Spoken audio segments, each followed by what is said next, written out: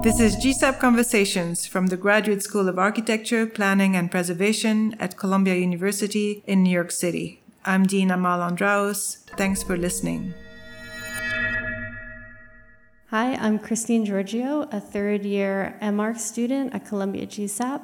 I'm speaking with Sheila Kennedy and Frano Violich, who co-founded Kennedy and Violich Architecture, KVA MADEX, in 1990, in advance of their lecture on October 1st, 2018.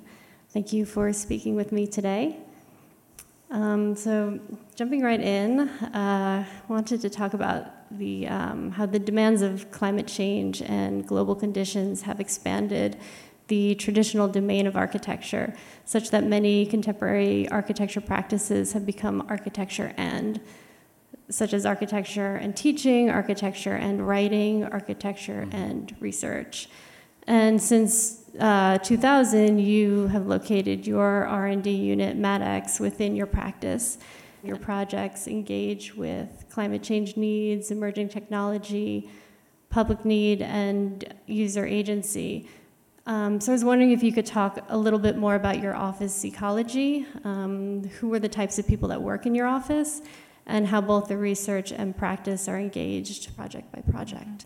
I think in essence, although there are a lot of expanded fields, more and more I think we're trying to understand, it's sort of interesting, and tonight we'll talk more about this, but we're trying to understand the agency within our disciplinarity. In other words, what is central to architecture and how can that affect shifts? How can that have impact? How can that have agency?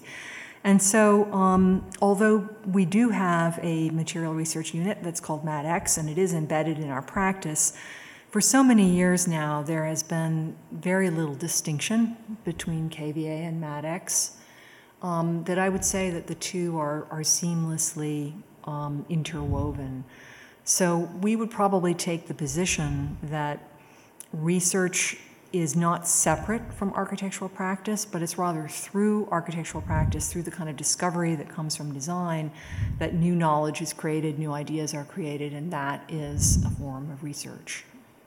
Yeah, I think from the culture standpoint, the kind of people that we attract in the office are people who have interests that we share, people who really enjoy looking outside of architecture for inspiration, for ways to innovate through materials, through technology, through integrating systems. And we like to push all of those ideas. And so what happens is that the architecture that we create it's challenged, and our clients are challenged. And in the end, we get the kind of results that excite people and that attract more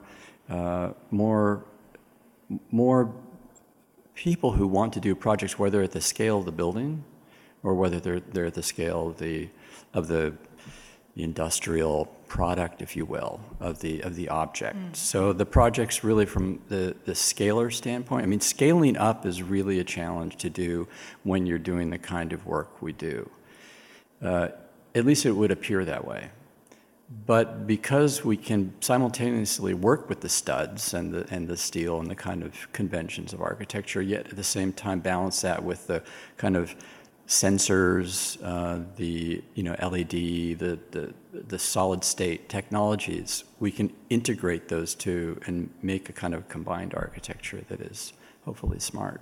Yeah, I'd say, I agree with what Frano said, and I think that people at KVA would share certain trajectories of interest, but also would really be interested in making things at all scales. Right. So it sounds like you're also talking a bit about prototypes in that regard. And I wonder how you guys use prototypes in your process, and at what point do you start making them, and at what point in the design process do you begin to define materials? And maybe that gets challenged later in the process and you have to redefine. Yeah, it's kind of funny. There's been so much written about the kind of shift in our culture to images and the kind of exchanges of images, and I think all of that is accurate. So I have no real way of explaining this other than to say that objects and things have a lot of power still. Maybe because we do live in this moment of digital imagery and kind of proliferation of images online. When the architect has the ability to put something on the table, so to speak, a portion of something, a chunk of a building envelope, a piece of furniture, whatever it might be, it's a very powerful thing, and it speaks to people. And so prototypes have a kind of a rhetoric.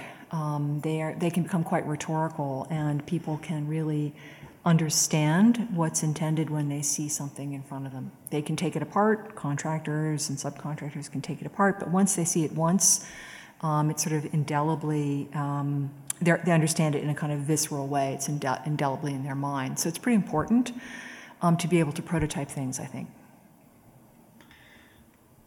Yeah, I mean, it's interesting because a lot of people ask us, like, what new materials do you work with? And at some level, the materials are materials. I mean, they are, what the important thing is how you transform them. So how can you take wood, which is a material, how can you take ancient materials that are thousands of years old, very raw, natural materials.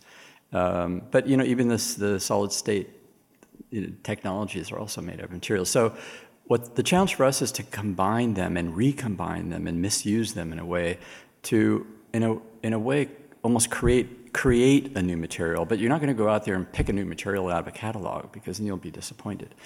At least, in terms of the way we work.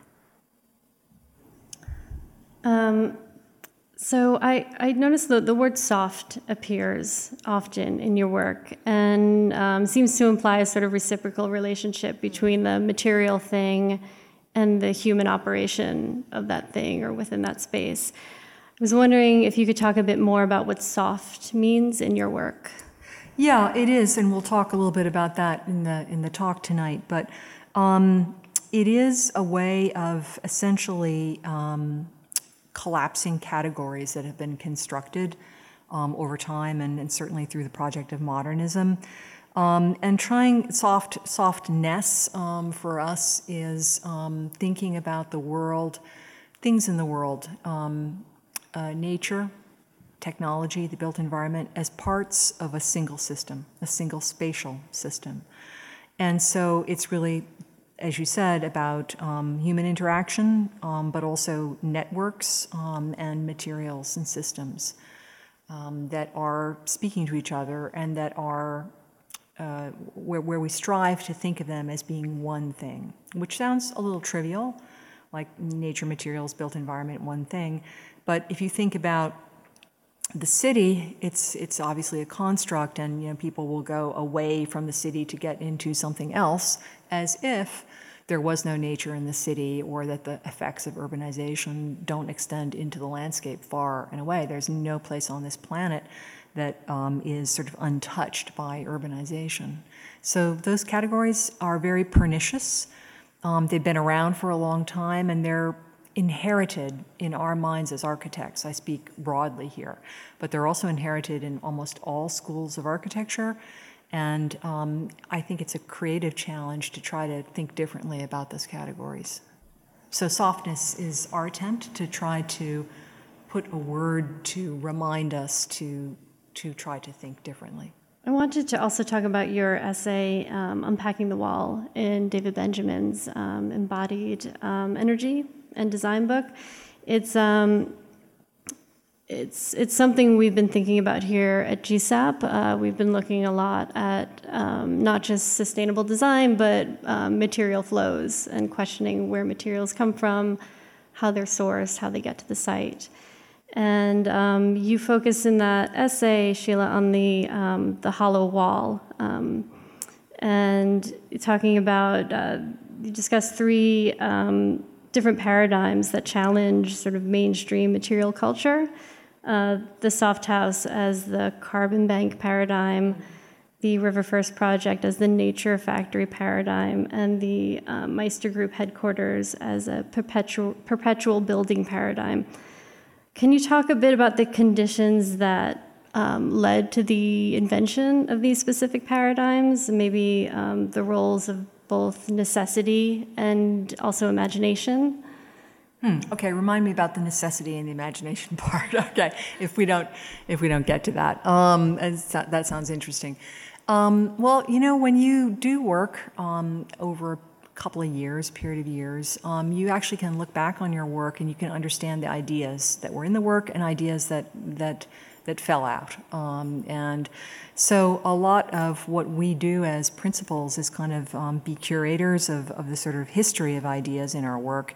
And when we find a new project, we try to make that match between what left out ideas or, in the work, or how could we advance ideas that are in the work further, and what are the opportunities of the new project and the ideas to fit.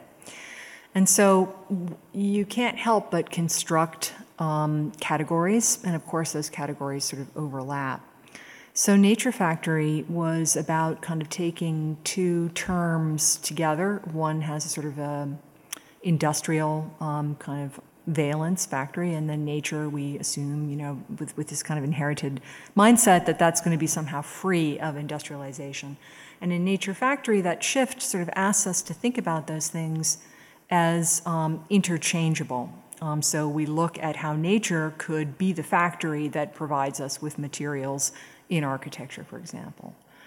Carbon banking is pretty closely related to the idea of perpetual building. But what if we, in the future, did not make new buildings everywhere? What if we sort of worked on a building for the whole of our career, so to speak? It might be somebody else's building, it might be your own building, but it would be like a series of kind of renovations and transformations and a very different temporal scale kind of placed on the work of architecture. So the idea of carbon banking is part of that. And unpacking the wall is probably the overarching trajectory. The wall has been incorporated. There are many monopolies on the wall, and in David's book, we put the Sackett plastering the wall advertisement in because it was an example, sort of a visual example of how corporations in this country took over the building materials that make up our walls and still own them, in fact. And so the idea that architecture could take back the wall away from these kinds of corporate hands while still being in the practice of architecture, in other words, not doing academic projects only, but really trying to realize them out in the world, is what's behind this unpacking of the wall. And when I say unpacking, I mean both a kind of an introspection, examining what was inside the wall, infrastructure, structure, certain kinds of standard dimensions and so forth, and typologies, wall types as they're called, looking at that and also reclaiming the wall as a kind of political act, reconceiving of the wall. And wall is obviously a vertical surface, but it could be the floor, it could be the ceiling, it could be something diagonal. But how do our exterior envelopes in architecture transform given the needs of climate change and resource scarcity? And so it's pretty important for architecture to take back the wall. Yeah, I think I had brought up necessity and imagination, yes. Knowing that the necessity part was probably might be obvious, and you mentioned, climate change, right, and those sorts of demands. But the imagination part, yeah. Yes. Frana can also speak to that as well. But I think, in our kind of crisis, we live in a crisis mode, and we live in a highly unusual time at this moment, obviously. And it's pretty easy for architecture to go into crisis mode because there are so many grand challenges and they're unmet. But that also can sometimes lead to a limited register of response because you're in crisis mode. So it's like solve, resolve, fix, mend, those kinds of operations. And sometimes the longer term way forward would be to actually imagine the world differently and then just create a set of instructions, to get there from the present.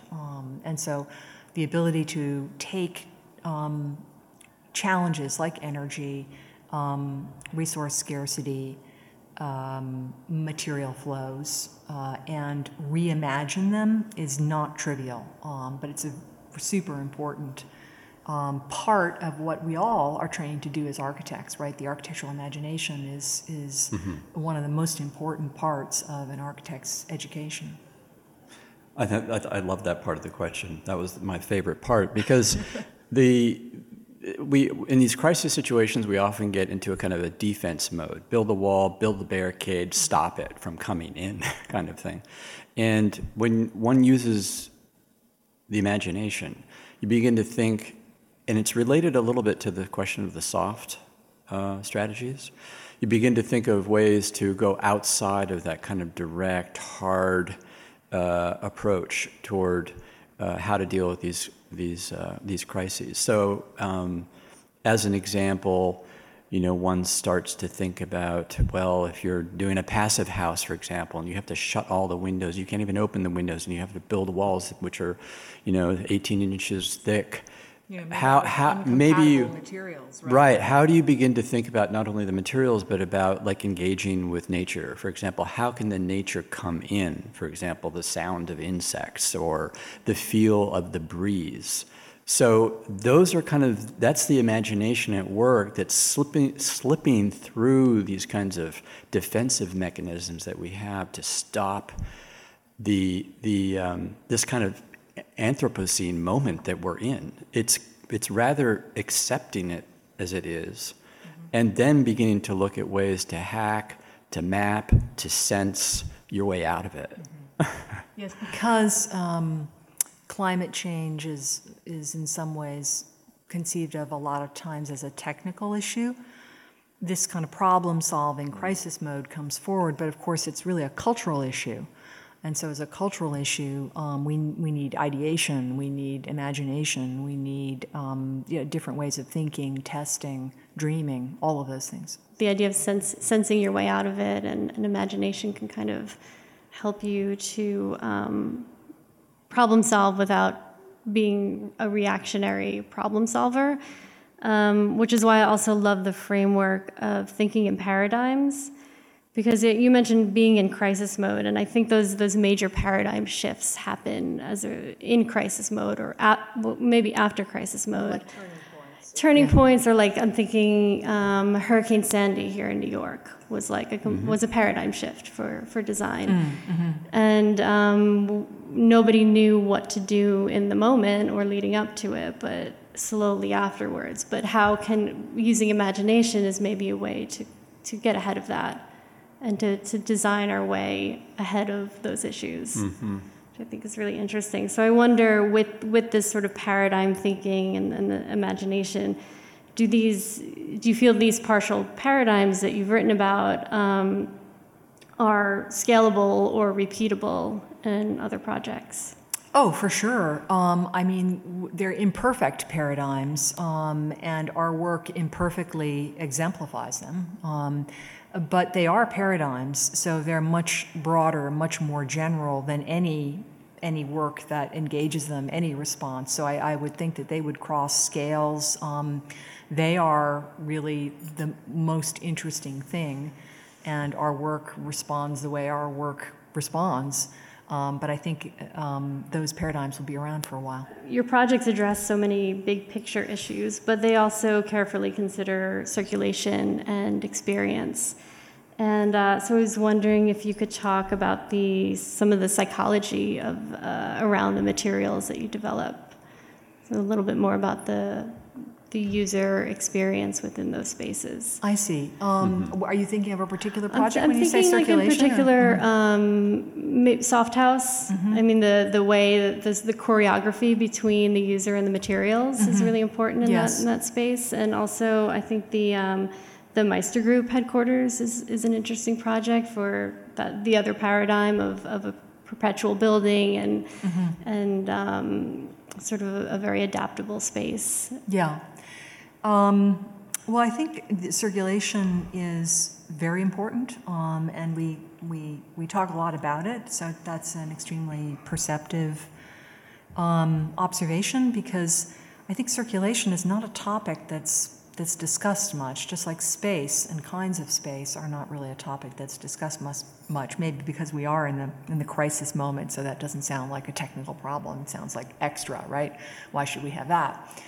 But I think that the relationship between the body and movement and the kind of and the gaze and touch, gaze still from modernism, but also touch, are super important in relation making in architecture.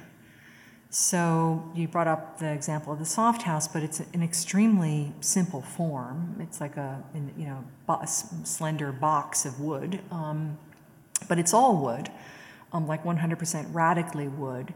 And how our light emitting and energy harvesting curtains sort of transform from a normative parallel to the facade position that you would expect curtains to be, like in your aunt's house or something, to something that's figural or that encloses the body is really at the essence of how that particular project space transforms.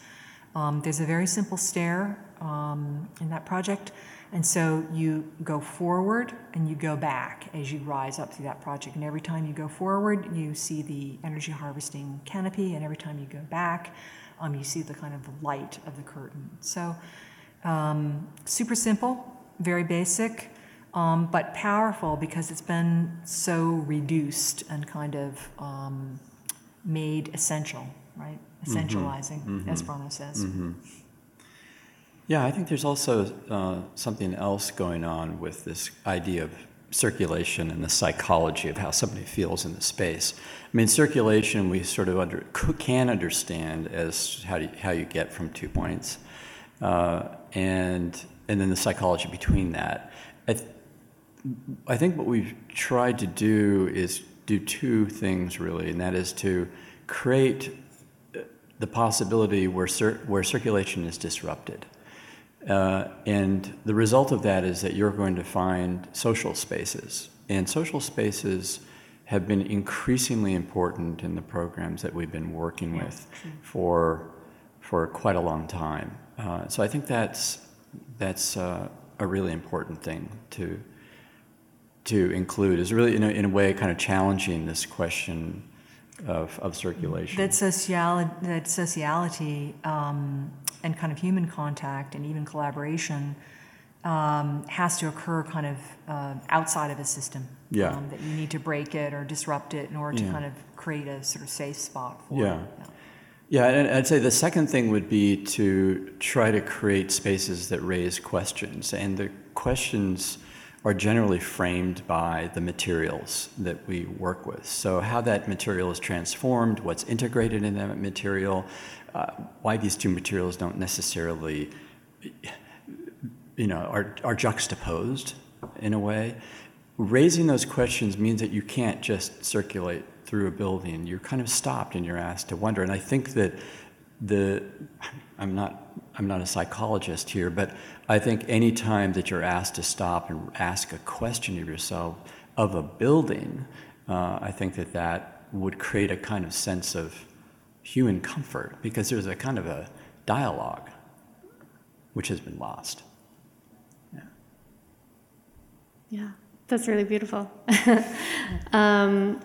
Yeah, I think that's a lovely note to end on. Thank you guys for speaking with me today. Really appreciate it. Thanks for chatting. Good questions. Thank you. Great questions. Thank you.